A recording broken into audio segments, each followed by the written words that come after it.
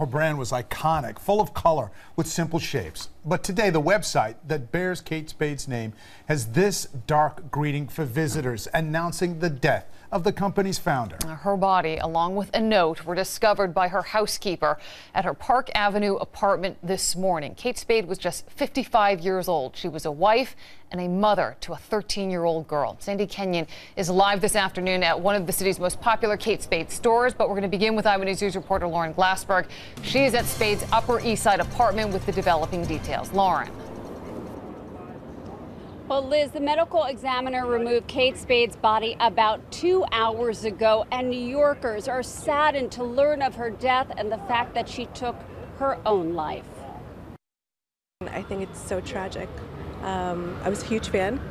Kate Spade was one of the first bags that I wanted to buy, the first bag that I bought with my own money, and I still wear her today. This was the first designer bag I bought when I was 13 years old, so I felt like I needed to come over here and give my condolences. That's why they stopped by 850 Park Avenue when they heard that Kate Spade, the 55-year-old fashion designer, had killed herself, dead after hanging herself with a red scarf believed to be of her own design, attached to a bedroom doorknob, according to police. They say her housekeeper found her body this morning and notified authorities. The medical examiner removed her body at around 2 this afternoon. At this point, there was a note left.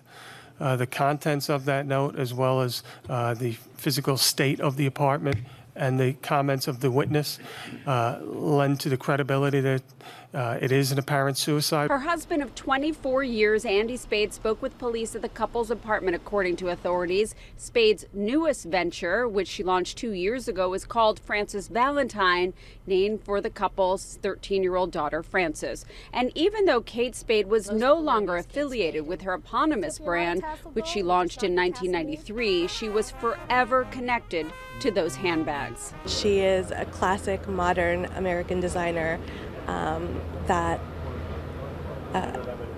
I'm in shock. I'm speechless.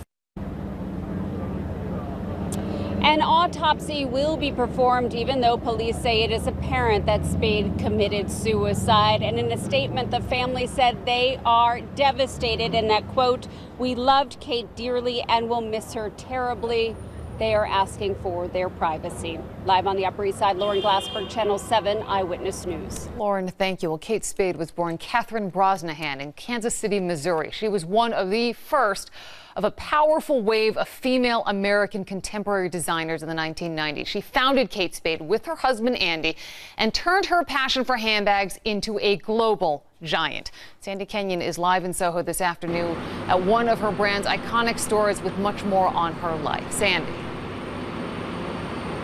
Liz, this all began when a young fashion editor at a magazine named Kate Brosnahan in 1991 became dissatisfied with the handbags available back then.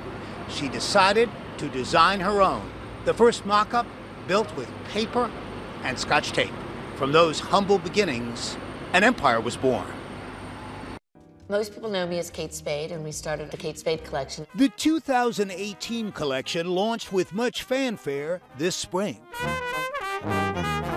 But the lady behind the label had long since left the company that still bears her name, selling out a dozen years ago, but not before leaving a permanent mark on American fashion. Kate had this wonderful flair about her. It wasn't a modern look, but she had this classy look about her. Club owner Caroline Hirsch was saddened to learn about the death of Kate Spade, a woman she knew and a designer she loved. What she did was very classic. I remember the classic straw bags she's still selling.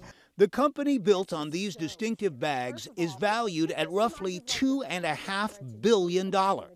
There are 140 retail shops in the U.S. and even more in other countries.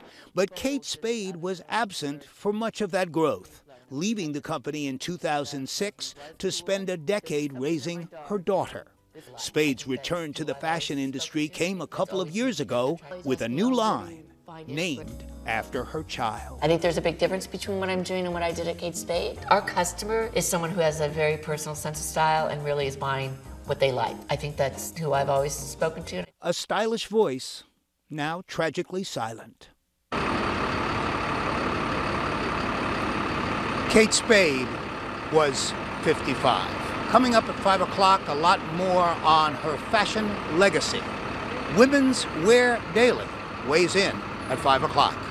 Reporting from Soho, I'm Sandy Kenyon, Channel 7 Eyewitness News.